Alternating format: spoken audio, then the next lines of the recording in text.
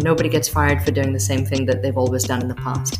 But trying something new, trying something different is risky for many large organizations who are used to doing things a certain way. And the international development sector is certainly one of those. Hi, everyone. Welcome to Aid Evolved, a podcast about technology, poverty, and health. My name is Rowena, and I'm hoping in this space to share with you stories of individuals who have built their life and career around how to use technology to address poverty or to improve healthcare for people around the world. My hope is that through sharing the stories of these individuals, their challenges and successes, the risks they've taken, and the things that they've learned, I'll be able to help others like you who are hoping to make the world a better place and thinking about using technology to do that. We'll be launching this podcast later this year. However, I couldn't help myself and I'm releasing this teaser episode a little bit early. I'd love to hear what you think about it. In this teaser episode, I'll be speaking with Soraya Verjee of Everyone Mobile. Soraya has 15 years of international business experience, ranging from technology to financial services to social impact, including 7 years with Everyone Mobile. She's worked in countries across Africa. And what I really enjoyed about my conversation with her was the story she had about launching into the unknown, from a child of 13 in Kenya to the Bank of Barclays in London, and finally how she ended up at Everyone Mobile. She talks about how she was able to move from the corporate to the nonprofit space, and how she's able to leverage her experience to build partnerships between the public sector and the private sector. For example, working with Unilever to access the network of informal shopkeepers across Kenya. If you like what you hear, you can find out more at our website, aidevolved.com. You'll be able to download show notes, get updates, subscribe to the podcast, and get in touch with me if you have any feedback or comments about the episode. And with that, let's switch over and hear from Soraya. Welcome, Soraya. Thanks for being on the show. Thanks, Rowena. Thank you for having me. I'm very happy to be here. Just to get us started, could you tell us a little bit about Everyone Mobile and your work with them? Yeah, Everyone Mobile is a very, very exciting company that sits squarely at the intersection of business and social impact and brings in the technology angle as well, which for me, the three components were very, very exciting. The company uses the power of mobile device. So the device that people naturally already have access to in the palm of their hands, whether that's a basic feature phone or if it's a more advanced smartphone, and uses that technology in order to deliver social change. So whether that's improvements in people's economic livelihoods, so township shopkeepers, for example, or if it's around improvements in health, so say with young adolescents or pregnant women, the organization is really focused on the use of digital technology to change behavior in order to improve people's lives. It's a very, very exciting organization. And also another interesting angle, as I mentioned at the beginning, is that it sits at the intersection of business and impact. At the core, it's about delivering impact. It is also building a commercial business in the process. That's great to hear. And I think that's one aspect that we'd love to dig in a little bit deeper, is that business side of the financial sustainability and of the adoption and uptake of these interventions that we've been talking about. Mm-hmm. Since I know in this podcast, we kind of range over government and public sector interventions and such. Let's wind the clock back a little bit and talk about, how did you end up here? Did you always imagine that you would be working in this particular niche? What inspired you to get involved in this particular way of trying to change the world? Yeah, that's a really good question. And, everyone's life journey takes them in such different directions, and mine is no different.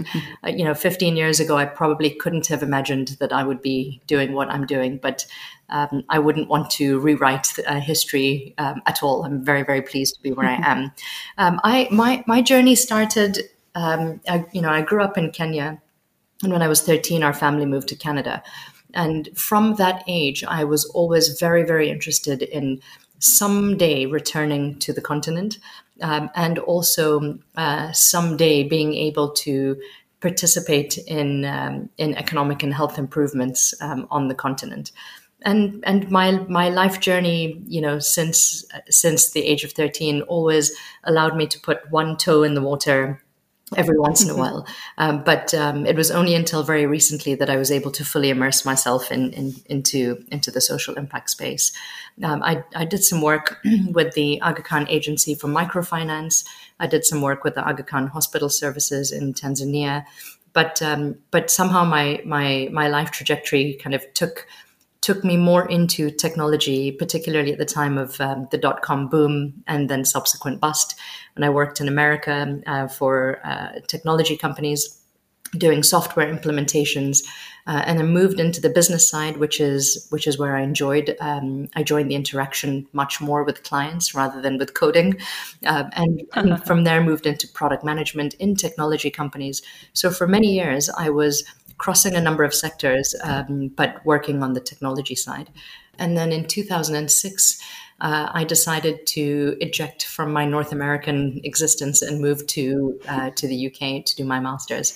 So I did. I like your word eject there, kind of like launching yourself from a plane or something. It felt like I was hitting the big red eject button and giving myself the opportunity to, to start a clean slate and start a new trajectory in new sectors, in new countries, with a new focus, just to give myself some variety and some growth. And after I finished my business degree in the UK, I stayed in London and ended up working in financial services, which was really not what I was expecting, but there I was. and my first role at Barclays in the retail bank was to look at the African footprint for Barclays and how we could support the growth trajectory of the African markets. So that sort of brought me back to Africa and an interest in microfinance and financial education for Africa. And so that was sort of the reigniting of my longing to return to the continent and work in that space. That sounds quite fortuitous. And there's something notable even about an organization like Barclays, which is financially motivated to understand, what the opportunity that exists in the African market and how that is also relevant for you in charting out your path and your service to the continent. Exactly. And from there, after I left Barclays in 2013, I had the opportunity to move to South Africa. And on arrival here, I had no job and didn't know anybody, and I made it a really exciting space and opportunity to again switch to another sector, but really leverage the technology background that I had, the business degree and commercial competency that I had, to marry those two elements with then my long-standing interest and desire to move into the social impact space. And as luck would have it, I came across Everyone Mobile, which, as I described at the very beginning, was at the intersection of business and social impact and had a very strong technology component to it. So I jumped at the opportunity, even though I didn't know anything about the space and I'd never worked in international development, but I thought it's a risk worth taking. Good to hear. And I'm sensing a bit of a trend here. First you were in the States and then got ejected to London. And then you had your life set up in London, working comfortably at a big bank, and then got ejected into South Africa again. So you seem to have a history of landing on your feet somehow. Somehow, yeah. And in many cases, these ejections have been voluntary or self-imposed, which I think is the most exciting way. It's very easy sometimes to just stay in the environment that you're in because it's easy, it's safe, it's known, it's comfortable. But the growth happens when things are hard, and absolutely. And that, I think, this is where I've really focused, especially recently. There's. I'm also a big subscriber of Stoic philosophy. Rowena, you and I have spoken about this before. And Stoic philosophy talks about the obstacle being the way and seeing opportunity in the challenges that you're confronted with. So I'm a big believer in that. And I feel, as I reflect on my past, that the biggest challenges that I've had have really served as the biggest opportunities for my personal and professional growth. And I think that's a really key point that I draw from your story. There's something like I know many people, I'm sure anyone in this space does, who end up in a country one way or the other, and then it's hard to get started, to make the connections, to find the right opportunity. For others who might not have the same courage to take the risks that you did, leaping into new industries, do you have any words of encouragement or advice? What got you through to the point where you found the opportunities that you were seeking? Do you know? I mean, that's a great question. I think I would probably say something that I've learned about recently, as opposed to how I've approached it in the past. And We're learning all the time. yeah, learning all the time. And again, this particular example is also kind of it's got its root in Stoic philosophy as well, and that is that while people are very comfortable and typically think about setting goals for themselves, an interesting way to think about things is actually not goal setting, but fear setting. And when you are confronted with an opportunity or a challenge, for example, moving to another country, taking on a new job, there's an opportunity to think about what are the fears that you have around being successful at that new thing. And actually sitting with a piece of paper and a pen and listing out the fears and the concerns that you have that may, you think, hinder you from being successful. And just that exercise of putting down your fears and challenges and your concerns is, that in itself helps you to just wipe away some of the things that are actually not genuine fears or that can be removed pretty quickly. But once you have that list, then the next thing would be to say, well, how do I mitigate some of those risks or concerns? So, for example, you're moving to a brand new country, you don't know anybody. You're nervous, you're concerned that, it's going to take you a long time socially to land on your feet. Well, let's say for argument's sake, you have a really strong interest in running or in hiking.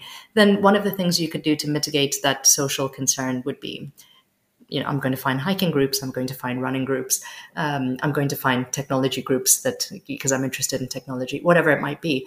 And actually doing that work before you move to the next country, so that fear can never be realized or actualized because you've already prepared and you've found a way out of it. So there's some fears you can mitigate, and there's others that you can't, right? And if you can't find ways to mitigate the fears or the concerns, then it's about thinking, what is the worst thing that could happen if that thing that I'm scared about actually does materialize? And just noting out what the worst thing could be means that you're already starting to think about what it could be, and that also gives you a lot of strength because you realize actually it's not that bad. And so I take quite a practical approach now to some of the new challenges that are presented in my life, and I think fear setting is a really important way to really recognize that actually you're a lot stronger than you give yourself credit for. And sometimes a feeling of lack of self-confidence is actually not lack of self-confidence. It's just that you haven't addressed your fears head on. And I think there's strength in confronting fear head on. There's so many things in that exercise that you're talking about that resonate with me. One, I'm definitely one of those goal setters that you're talking about, definitely have that master plan. Here's the 3 things, here's the year timeline, et cetera, et cetera. I like that you're talking about taking those fears and naming them, in a way it appeals to my project manager mentality, like it's all about knowing the risks, understanding them, pulling them apart and tackling them all. And the last thing it reminds me of is something, I guess, in my practice that I get from meditation, which is something about naming the monster in the closet makes it fade away. Exactly. Makes it like, oh yeah, like if I don't make any money this year, that'll be fine. I can do that. Exactly. And maybe it's worth it. Maybe the upside is worth the downside of it all. Exactly. So, fascinating. Wow. So having taken that step where you found Everyone Mobile and you stepped into the sector and you hadn't worked in the development space or in the social sector before, what were those first few years like? I'm sure they must have been quite different from Barclays and some of the other experiences you had. Oh, completely different. So completely different. I mean, at Barclays, everybody would rock up wearing a blue suit or a gray suit, and It was all very, all very corporate and lots of bureaucracy, as big companies have, and then I rocked up to this smaller kind of family feeling type of company where, I reported directly to the CEO. So again, that just changes the dynamic and your interaction instantly. But also the environment was very relaxed. It was a small company. You wear whatever you want. You've got direct access to whomever you want to be with, and everything that you do has an impact on the bottom line of the company. Which, when you work in a big organization, you just feel very much like you're a cog in the wheel, and to not feel like that, you really have to push yourself to be an incredible game changer and to stand out in a company of 40,000-50,000 people. Whereas when you're in a small company, the pressure is much, much higher because there's visibility on everything that you do or don't do, everything that you deliver or don't deliver. Your personal character and style also has a big influence on the culture, and the working environment, which, when you work in a larger company, the culture is already set, right? Whereas in a smaller company, it feels like every individual has the opportunity to help shape that slightly. So the kind of the working environments and the cultures and the attitudes and perspectives were completely and totally different. And now that I've had a taste of, the kind of smaller company startup kind of environment, the impact that each individual can have, I can't imagine ever going back to a life in corporate ever again. I hear you. I mean, there's bureaucracy in all sorts of different organizations, even the small ones. But I hear you with something about the agility and the responsiveness of small companies or small organizations is quite appealing. So, on the topic of culture, I'd love to hear how you believe you shaped the culture in those early years. When I think about the culture of the organization I joined 7 years ago, it was very, very early stages company. When you are a very early stages company, the challenge actually is that you have a vision for what you want your company to achieve, and you pursue that vision. And the amazing thing about strong leadership is, and I saw this in our CEO, is that you try to push on as many doors as possible, and you see which one's going to open, and you flow with where the opportunity is, where the interest is, where you think your product and services match best with the needs of your clients. And so there's got to be a lot of flexibility and understanding about kind of the changing direction of an organization as you are a very, very young company trying to find your space in the world. And culturally, I think with a few people that we had in the organization, there was a lot of nervousness around that because they were not used to this kind of agility, with trying to find out who we are as a company. And so one of the things that I did very, very early in my time at Everyone Mobile was to run an exercise with the organization around what does everybody understand the mission of the company to be? What is the vision of the organization? What are the values of the organization? And really trying to bring everybody together on the same page. And what was really clear from running that exercise, both in the UK and in South Africa, was that every single person in the company had a very different view about what the company was about, what the company did, what the company was trying to achieve, what the values of the organization were. And that was really, really eye-opening.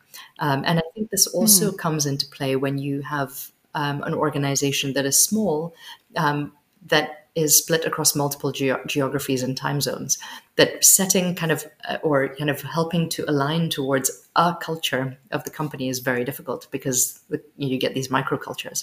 So I think I think a big contribution that I made in kind of the culture was to really help with some of the framing of this context of who we are, what we're trying to achieve, how we're going to get there, what the values of the company are. And that was really important because that helped us to also determine what kind of work we would take on and what kind of work we wouldn't, because it either did or did not align with the values of the organization.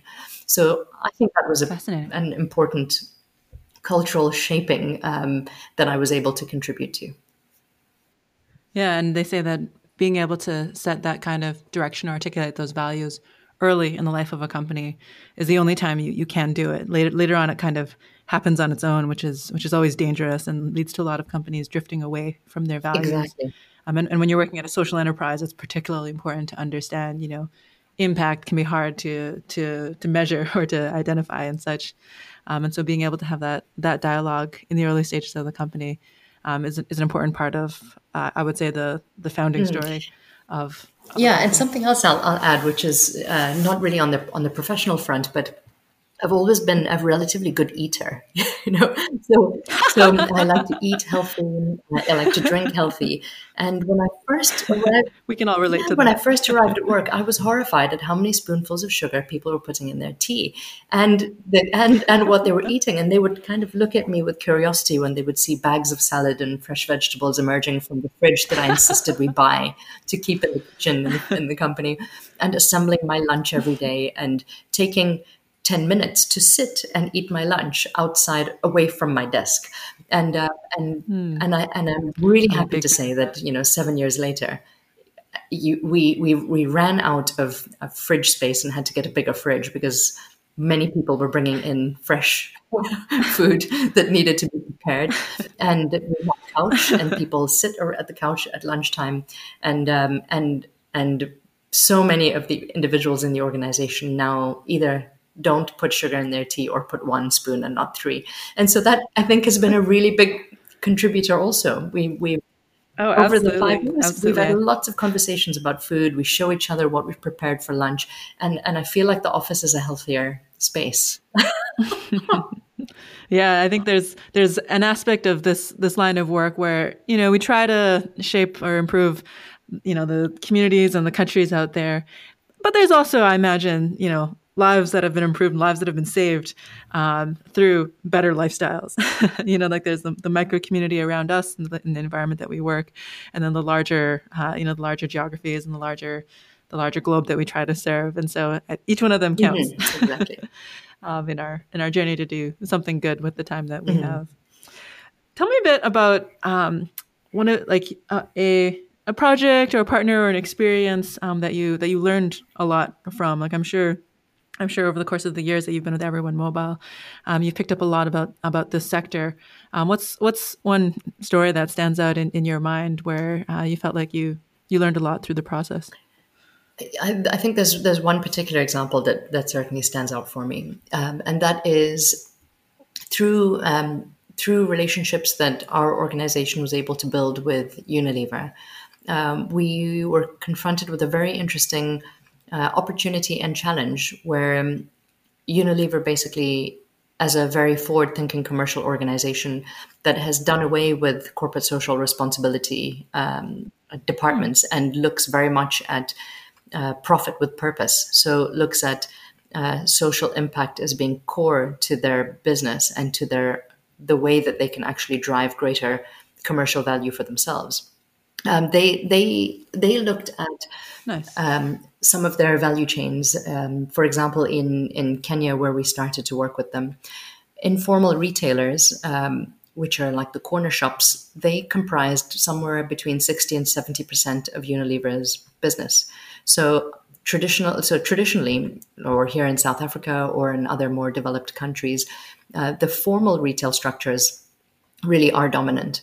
Whereas in a lot of emerging markets, informal retail is the dominant trade form.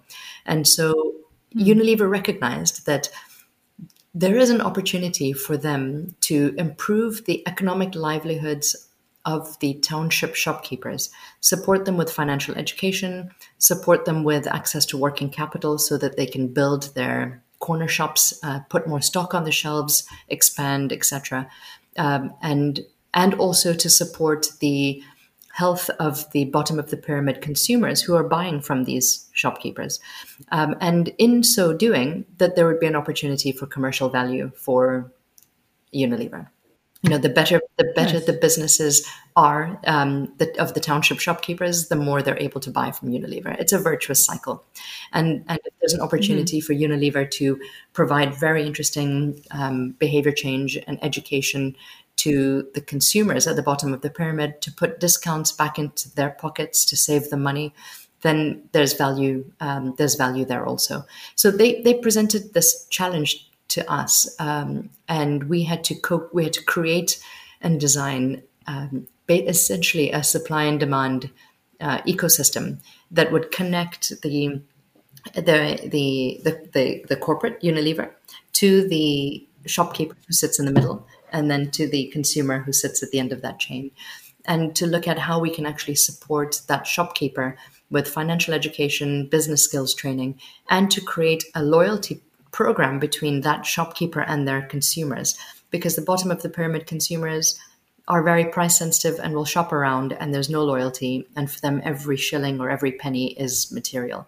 So looking at how to build loyalty programs between the shopkeepers and their consumer base, while at the same time making sure that the discounts that Unilever regularly provides that get snapped up by the wholesalers or by the shopkeepers themselves, those discounts traditionally never make their way down to the bottom of the pyramid. And if there was a way for those discounts to go to the consumer, then that would be putting, millions of shillings back into the pockets of bottom of the pyramid consumers that would only contribute to their improved health and livelihoods. So we confronted with this challenge and this opportunity.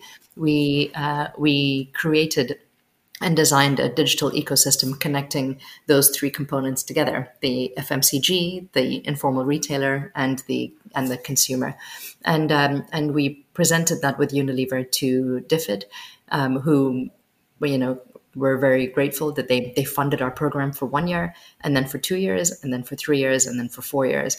And interestingly, in the meanwhile, we were able to build up this program to have 6,000 shopkeepers, 30,000 consumers. We put over 4 million shillings back into the pockets of the bottom of the pyramid consumers. We saw that the top performing shopkeepers increased their annual turnover by 25%. I mean, really material impact that we were able to deliver. And we then also, through our relationship with Gates, who also was working closely with Unilever, they were very interested in this program, and we replicated it with Nigerian context in mind, working with informal retailers in Nigeria who also sell over-the-counter medicines. So really exciting program. Big learns from there were that there is an opportunity for technology to become a real driver for creativity to address social problems that are social problems, but they're also corporate problems. I mean, this was an opportunity for us to deliver impact and for us to help Unilever drive commercial value. And it feels to me like this is the way the world needs to move, is that, going away are the days of corporate social responsibility. But coming forward are opportunities for private sector organizations to truly get involved in improving health and livelihoods, for commercial value. Absolutely. And I think that's a fascinating case study for a few different reasons. One is the reshaping or the rethinking of CSR into this profit with purpose model is fascinating. And I'd love to hear it's like your experience working with them. And because I imagine it must be again, I have no idea how long Unilever has had this model of operation, but just getting used to the longer time scale returns that a lot of these social interventions can have, and in general, just like managing that corporate relationship. I'd love to hear more about that, and then also on the technology side, to hear more about like the specific things that you tried to implement. Did they all work the first time, or were there things that did and did not work on the technology side? So I mean, I'll take the second question first. So no, it didn't always work on the technology side. Thank you for setting me up very well for that one. So, the thing is that I think a dangerous space for people who work in technology to be is to think that technology is the silver bullet, and it isn't.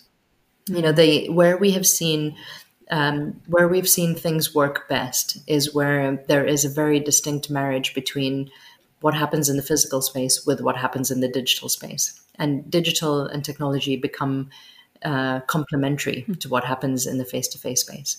And particularly depending on the kinds of programs that you're running. In many cases, especially where there's some sensitivity of the subject matter, people want to feel like they can look into the eyes of somebody. And you can't replace that. And in many cases, pen and paper have been dominant and still are for a very good reason. So technology has its place, and as you know, as time evolves, technology will have a larger and larger place. But the physical space is still a very important one. The social interaction space is a very important one, and digital can only cannot replace that, but can only complement it so much. Interesting. And in this example, when you talk about the physical space, you mean like the actual relationship between the shopkeepers and the beneficiaries and some of the face-to-face interactions that exist. Exactly. There? Gotcha. What is the thing that you tried that might not have worked out? We experimented a little bit with trying to find out if we could get the shopkeepers to participate in digital record keeping, and moving people from pen and paper to putting everything onto a device. It's there's a long journey that needs to take place before people feel comfortable doing so. I think there's a lot that we learned. I think the key thing always for us, and I think generally, is to put the user at the heart of everything that you do.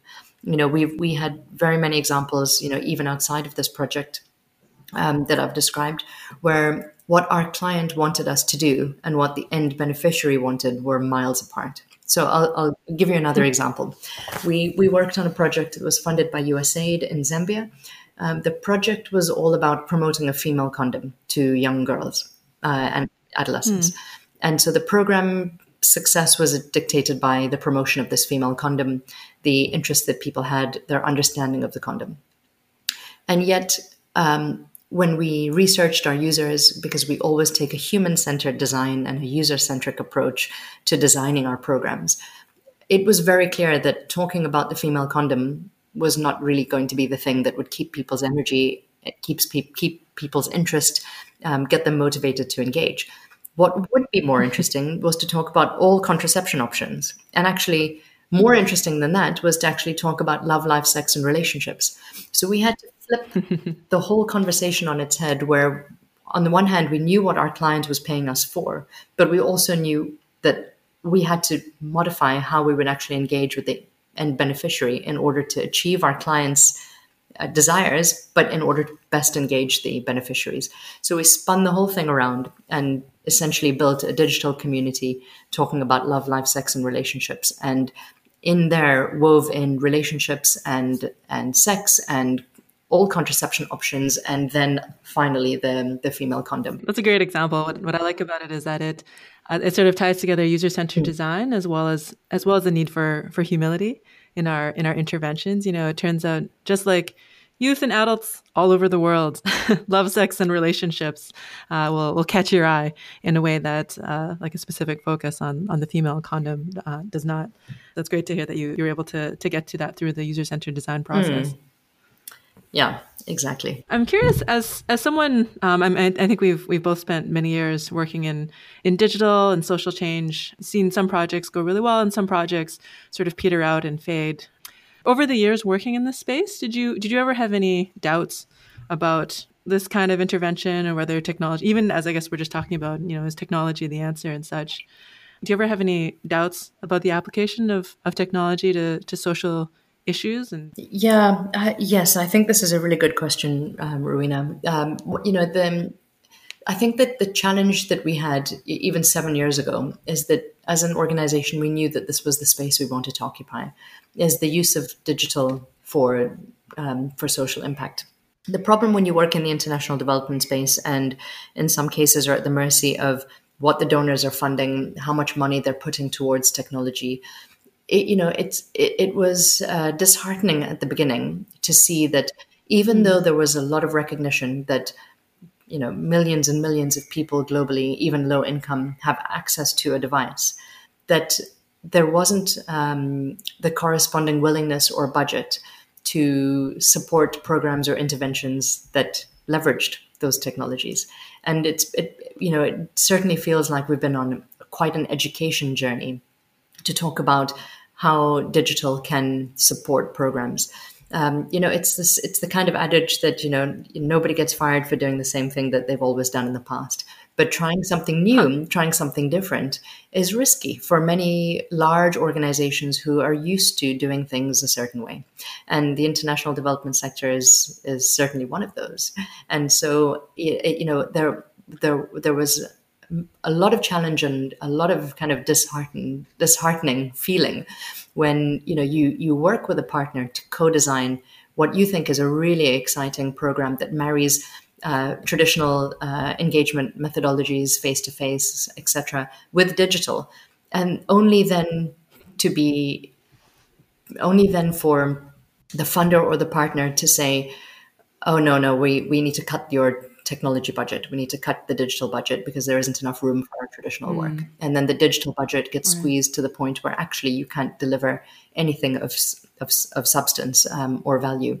And that was something we certainly were seeing and experiencing, 4 or 5 years ago. What has been really interesting now is that there is now an increasing desire to see technology, to see innovation in the proposals, and I'm just very hopeful that with increased education and thought leadership and promotion of kind of the impact that digital can have, that shift will take place. But when but 4 or 5 years ago, you feel like we felt like we were bashing our heads against the wall, where the answer was so clear to us, right? Digital provides digital safe spaces for complicated conversations, and it offers privacy. Digital also provided the opportunity to scale more efficiently, to localize and to expand programs cost efficiently to other countries or locations. Gave you the opportunity to reach millions of people. It gave you the opportunity to provide an always on. So, if people went into an online classroom setting, that they would still have all of their the materials available to them on their device that they could access whenever they wanted.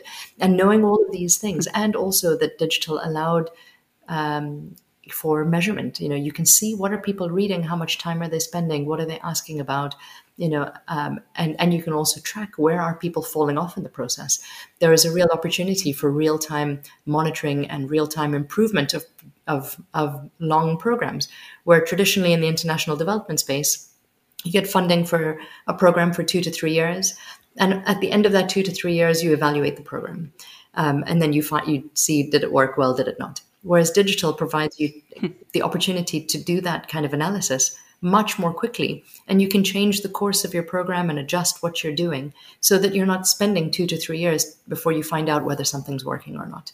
And so we knew all of these things, even 4 or 5 years ago, but it was very disheartening to see that the mindset of the industry and the budgets of the industry hadn't quite caught up to the opportunity that digital presented.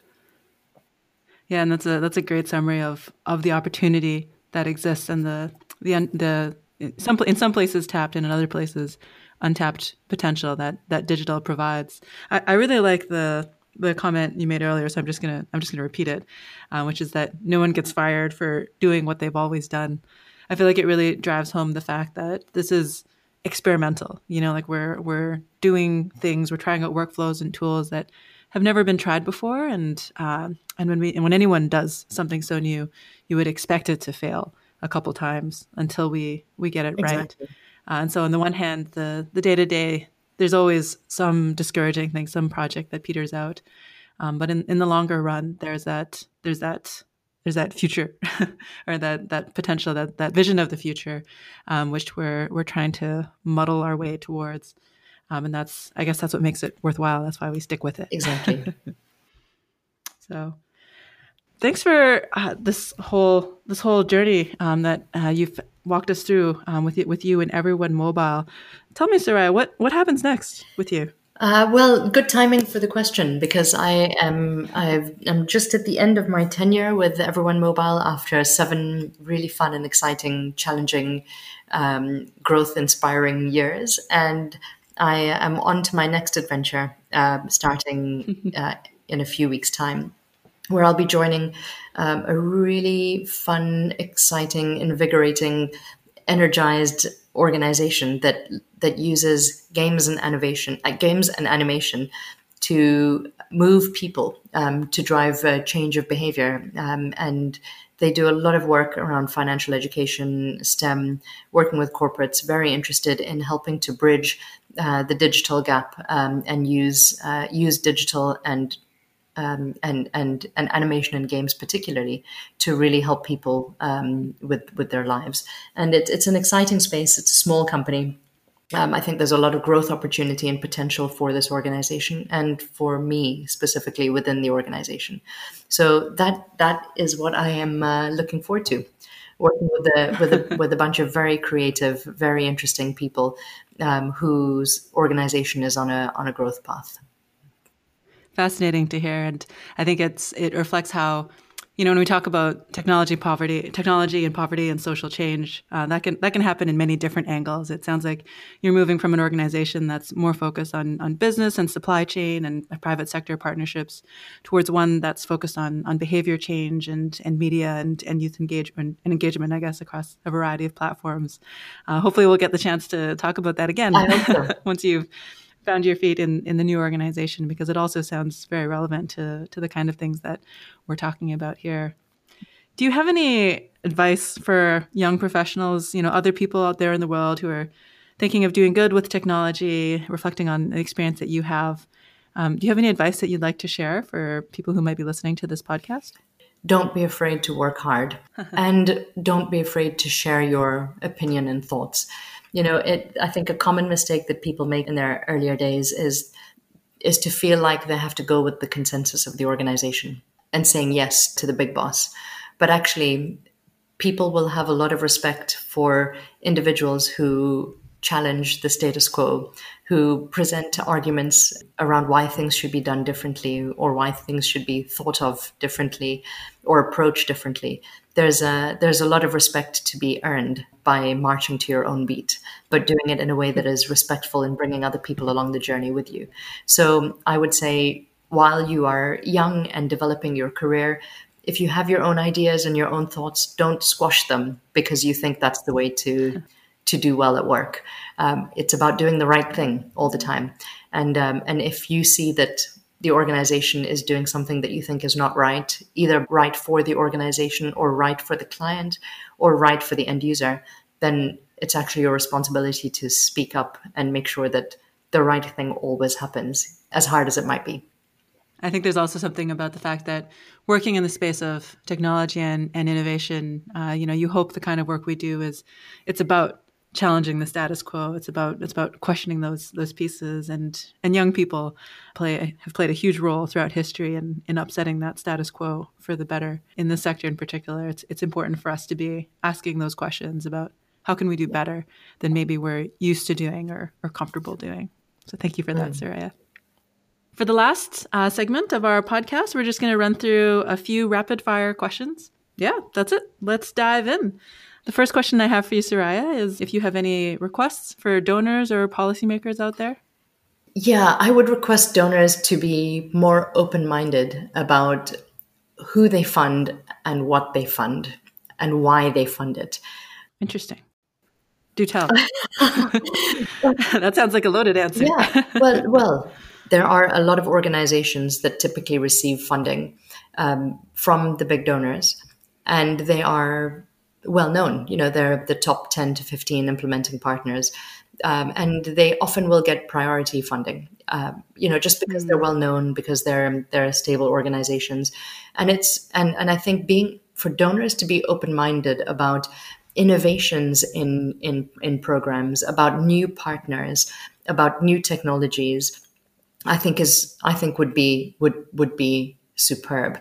I think the other thing as well for donors is there's a lot of rhetoric around public-private partnerships and the interest and desire to bring private sector organizations to the table, which aligns again to the topic of conversation we had earlier about profit with purpose and corporates getting involved in impact.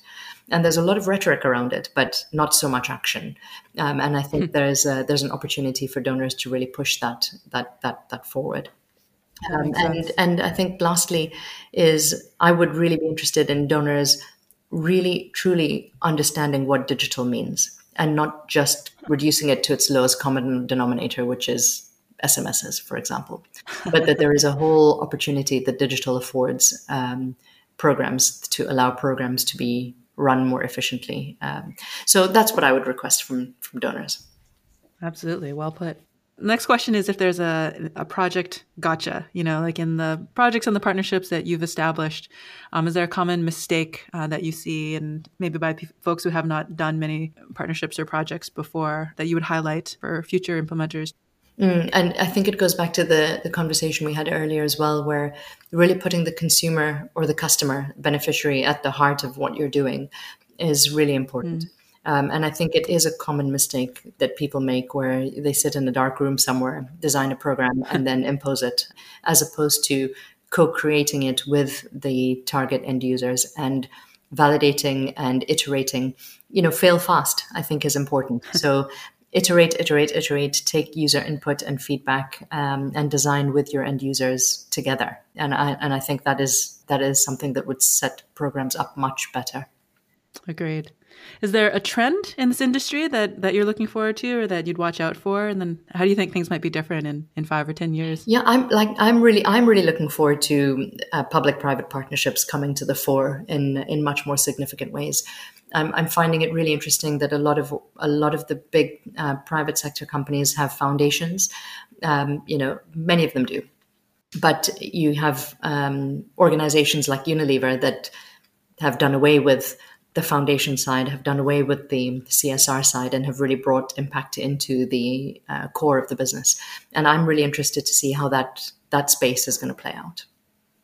Yeah, I'd love to see how those structures evolve over the years. Would you like to give a kudos to another mover or shaker in this field, or a shout out? There is somebody in particular that comes to mind, and it's a chap named Mark Skoman, who works for a very interesting firm that's based in South Africa called Genesis Analytics.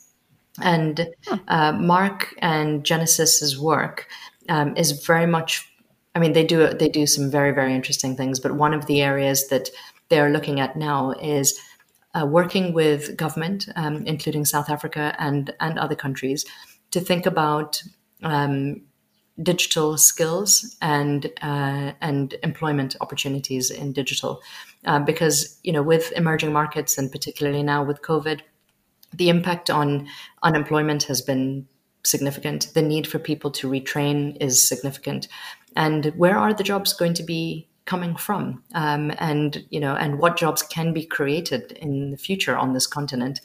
And much of the answer lies in the digital space. So I think that is a really interesting area to be looking into. Digital skills development, digital skills capacity building, roles in cloud computing, for example, and the work that Genesis and Mark is doing in this space, advising government on job creation in the hundreds of thousands, I think is a very, very exciting space. Wow, I'll have to look them up. Last question for you is if you have any recommended reading, a book, a blog, a podcast, either related to your work or just from personal interest. Well, I'll tell you what 3 books I have on my bedside table at the moment. So one is Sapiens, which I think is really interesting. Great book. Exactly. I love so that. You know it. I'm halfway through, and I think it's really fascinating. How I describe that book is, like most of the good books I read, will take an idea that's in my head and articulate it in some beautiful way. With Sapiens, I think it's the first book I've read in a long time that had radically new ideas. Like I've just never thought about society in that way before. And I really enjoyed some of the ideas that it introduced me to. Exactly. And the writing style is very, very palatable. It's really, he's made a difficult subject really quite accessible. And I think that's really fantastic. So Sapiens would be one. The second is a book called The Obstacle is the Way by Ryan Holiday. And again, this is like rooted in Stoic philosophy, but it's a really inspiring book that helps you to see challenges as opportunities. So that's the second book. And the third one is one of my favorite poets, Khalil Gibran, and his book, The Prophet, which covers all sorts of different elements of life, from joy and sorrow, to death, to marriage, love, children, giving, etc. And a very easy read, but very, very powerful language in the book. Well, that's a great lineup, Soraya. That'll keep me busy for a while. Thank you so much for those recommendations and for taking the time to talk today. I mean, we've known each other for a little bit, but I feel like even I learned a lot from this conversation and from your journey. So I appreciate you taking the time to share that. Thank you very much for giving me the opportunity to come on your fabulous podcast. I wish you all the very best, and also hope that your audience appreciates and enjoys the programs that you're putting together. We'll see. If you've made it this far in the episode, I just wanted to let you know that if you'd like to hear more about the organizations, the people, or the books that Soraya mentioned, you can access the show notes on our website at aidevolved.com. This is also where you can go in order to get updates on future episodes or to get in touch with me. Please feel free to send me any of your suggestions about this episode, about future guests you'd like to see, or topics you'd like us to address. I'd love to hear from you, and I'll respond to every email that I receive. Thanks for listening. Take care. See you next time.